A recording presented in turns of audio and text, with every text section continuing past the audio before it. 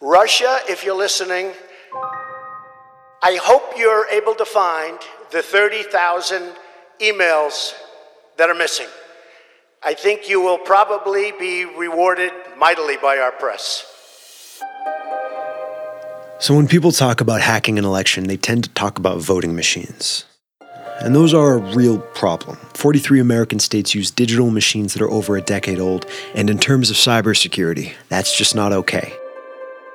But when it comes to hacking an election, it's not just hacking machines you have to worry about. It's hacking people. For example, in April of last year, the French television network TV5 piped terrorist propaganda into the homes of its 256 million viewers. During an 18-hour period, the largest French-language news network in the world broadcast a black screen with a message written by ISIS. So why, you might be asking, in the world would anyone give 18 hours free airtime to a terrorist organization? And the answer is no one. TV5 was hacked by a group calling themselves the Cyber Caliphate. ISIS had never really dabbled in cybercrime on this scale before, and now everyone was realizing that they were this entirely new kind of threat. But in the weeks following, researchers into the attack began to notice discrepancies in this narrative. The government had tasked 15 investigators with learning more about the Cyber Caliphate, and during their research, they found that while much of the groundwork for the hack was laid from IP addresses all over the world, the code was almost entirely written on a keyboard layout corresponding with the Cyrillic alphabet, used most commonly in Russia. They noticed patterns in the hours during which the hackers worked based on time zones. It would seem they were working in Moscow. This is all a very roundabout way of getting to the larger point that now French authorities officially believe that the hack came from a group with close ties to the Kremlin. In a country with a complicated relationship with the Muslim world, millions of eyes watched as the purest expression of their fear unfolded on live television. France was the victim of this cyber attack by radical Muslim extremists, except they weren't. Probably they were tricked, which was the whole point. I mention this in the context of elections because in the days leading up to the 2015 UK election, the GCHQ, which is Britain's NSA, thwarted a very, very similar attack. An attack the night before an election that would have had people going to the polls thinking they were at war with one group and not finding out that they had been deceived until after their vote was cast. When we talk about hacking an election, we're not just talking about hacking machines. We're talking about hacking people. We're talking about making people think the world is one way when really it's another. So when the guy who says that Russia should leak their opponent's email also says that November 8th, we better be careful because that election's going to be rigged. You're going to want to ask some follow-up questions. My name is Jordan Blumen. And I'm Scott Winder. And this is How to Hack an Election on this episode of Hacked.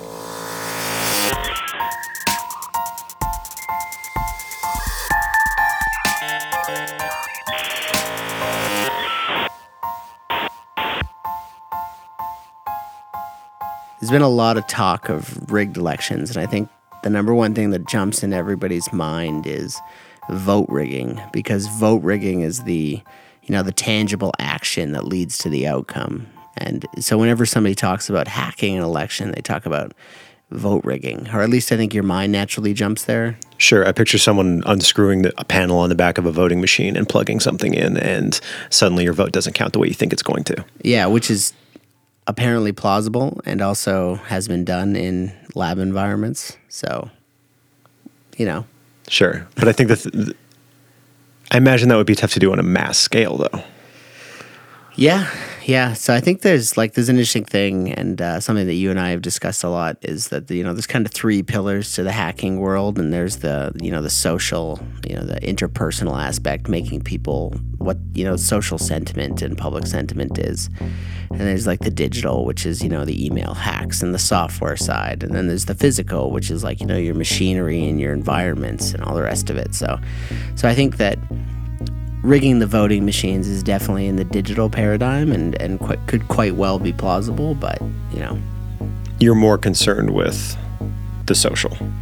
Yeah, I think to actually hack the voting machines, just given the way that the United States runs elections, when Donald Trump says that the elections are rigged, I agree with him, but I actually think that they're rigged against Hillary because it seems like there's a lot more foul play going on in the physical and social space against Hillary.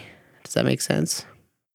So when Donald Trump stands up and says the elections are rigged against me, he's insinuating, one, socially, that the media is not covering him positively, but he's also insinuating that there could be election tampering in the digital sense or in the voting sense or in the actual execution of the election. And just the way that the independent bodies run an election in the United States makes that, I'm not going to say virtually impossible, but to do anything on any kind of large scale would make it very, very, very challenging.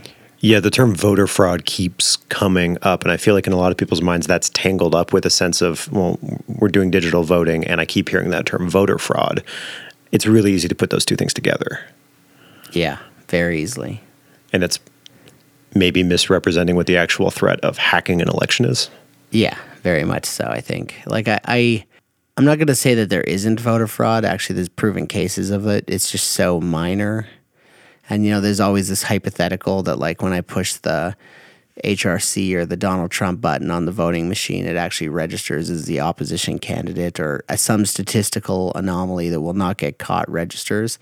That stuff can totally happen, but it's just, you would assume, and I don't have any real deep knowledge of it, but that you would assume that there's a significant set of checksums and checks and balances behind the scenes to make sure that doesn't happen. So if you wanted to get around those checks and balances, how would you do it? I really have no idea. I can hypothesize at how they could be vulnerable, but only somebody that knows the code that drives them and the architecture of the infrastructure that powers them would have a better understanding. But I assume they have network connectivity. So they must talk to a home base or to a regional server that then aggregates the data and ships it up. So they have to have some form of network connectivity, which makes them inherently vulnerable. I'm assuming that network connectivity has layers of encryption, layers of checks and balances, layers of identity verification to make sure that the servers are what they are and that people can't listen in on the communications. Because even if I was able to listen in on the communication and see the language it was talking, I might be able to reverse engineer my own Raspberry Pi voting machine that I can drop into a network at a voting booth without anybody knowing that shoots data. So, the physical access to the machines would be a big thing. So there'd be, because they are a physical thing that requires, digital infrastructure, they will be vulnerable. And it's not just the reprogramming the firmware in them to have them record every 40-second red vote blue or blue vote red. It would be more about figuring out how they talk, figuring out when they talk, why they talk, what the checks and balances are. Can we trick the checks and balances? There's be so many games. I would love to have one and get to bug bounty it. It would be so much fun. Because I guarantee it's got a vulnerability and it would be great to get to play with one to see. So if you're listening, voting booth designers, once the election's done, Jordan and I will happily have one and make an entire episode about us tearing it apart and seeing if we can find a bug in it. Something that not a lot of people know is that Jordan and I actually both work in advertising now. And the common kind of saying is that there's only two emotions that matter. It's hope and fear. If you want to make somebody do something, you need to make them believe that what they're doing is for the good and make them hope in a better tomorrow, or make them fearful of a worse tomorrow. The intro story about hacking French media and playing, these scary commercials that scare us to our core and make us fearful are super, super effective at making us change our actions, change our attitudes, change how we believe and how we think. And that's just what's going on, and it's not just one-sided. And this is, what we would call hacking an election, I think political strategists would call good work. So at that point, if engaging in behavior that a lot of people would call hacking an election is just good political strategy, how do you hack an election? If you want to take it one step further, if you want to pull at the seams of something until it works the way you want it to, how do you do that in a world where everyone's already playing that game? You start breaking bigger, badder laws. Stealing emails, violating privacy. Like, these are people who already have zero privacy. Like, as Secretary of State, every single one of her emails is public record, essentially.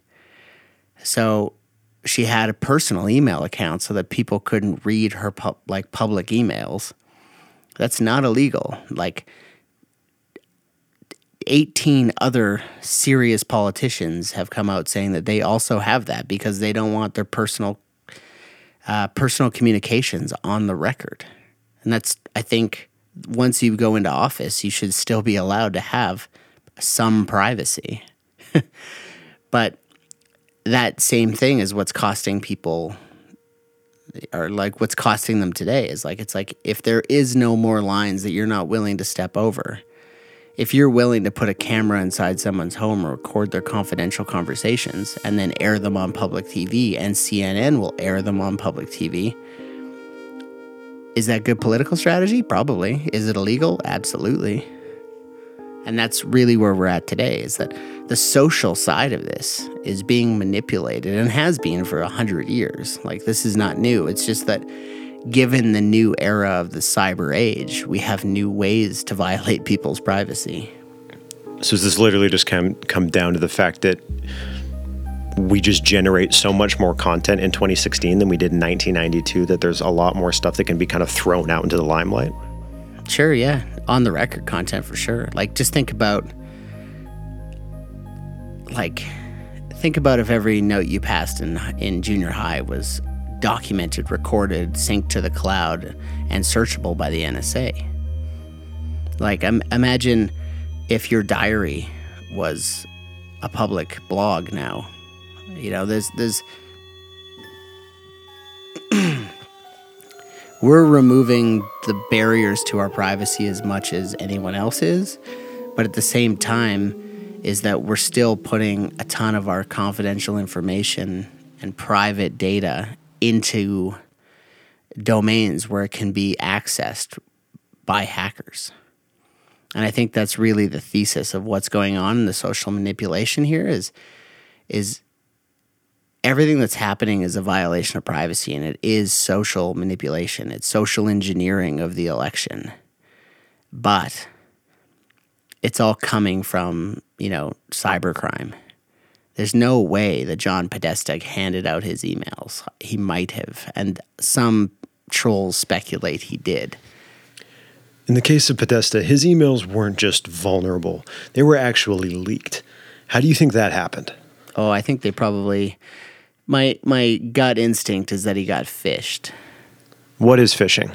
What is phishing? Phishing is getting somebody to give you their information without them knowing that they're not giving it to the right person. Does that make sense? Yeah, I think so. So I masquerade as Google. So, I think John Podesta had a Gmail account. I'm not sure. I haven't looked at his stolen emails, but I'm pretty sure it was Gmail. So I make an email look like it's coming from Gmail. It says, "Hey, sir, we've noticed some suspicious activity on your account. Click here to verify your personal settings." It opens up a new window that says, "Oh, we actually need you to log into your account. These are advanced recovery options that require you to authenticate into them." He types in his email address and password. We present him with a message that says his email account actually looks okay. Thanks for checking. He goes off on his merry way. We now have his email address and password. That's phishing. So you can then log in, you can download all the emails, and then you could leak them out to the world, which is exactly what happened. Precisely. Or not precisely. Potentially. Hypothetically. Hypothetically. But that's not what happened to Hillary. Nobody knows what happened to Hillary. It seems to be wrapped in a constant air of suspicion. Her emails have not been leaked. But there's a lot of insinuation by people like Kim.com and the FBI even, or a lot of, the Reddit troll world. Sorry, please don't hate us. That is insinuating that someone is in possession of all of Hillary's emails, and they will be coming, and that Julian Assange is about to leak them. It's always like it's about to happen, and it hasn't happened yet. So I'm not sure if they actually do exist. In your, just your personal opinion, if you were trying to hack an election, do you think it's more effective to reveal secrets, or is it more effective to manufacture suspicion? Depends how dirty the secrets are.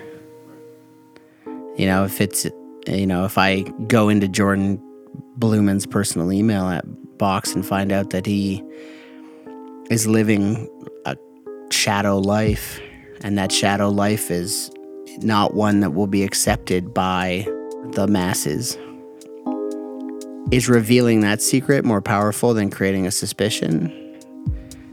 And I would say yes. And so that's just it, there's enough suspicions around both Hillary and Donald that revealing any secrets, even political strategy, like the stuff that people have pointed at in Podesta's emails and been like, oh my God, this proves this, is just basic communication strategy. Like, it's nothing bad. But the thing is that when taken out of context and looked at in a specific lens, of course it looks bad, because it's manipulating the public. That is what advertising is. That is what political strategists do. That is what happens to you every time you watch a campaign ad, every time you listen to a speech, every time you watch the debate. They've focus group, they've tested, and they're manipulating you into believing and feeling fear or hope. And yeah, I don't even know where I'm going, but it's just... It's just the system. We actually finished recording this episode today on November 7th because we wanted to get it out there before Election Day. It should be launching tonight, meaning that most of you are going to be listening to this on November 8th, the day that you're hopefully voting. We, Scott and I, don't live in the U.S. We're Canadian.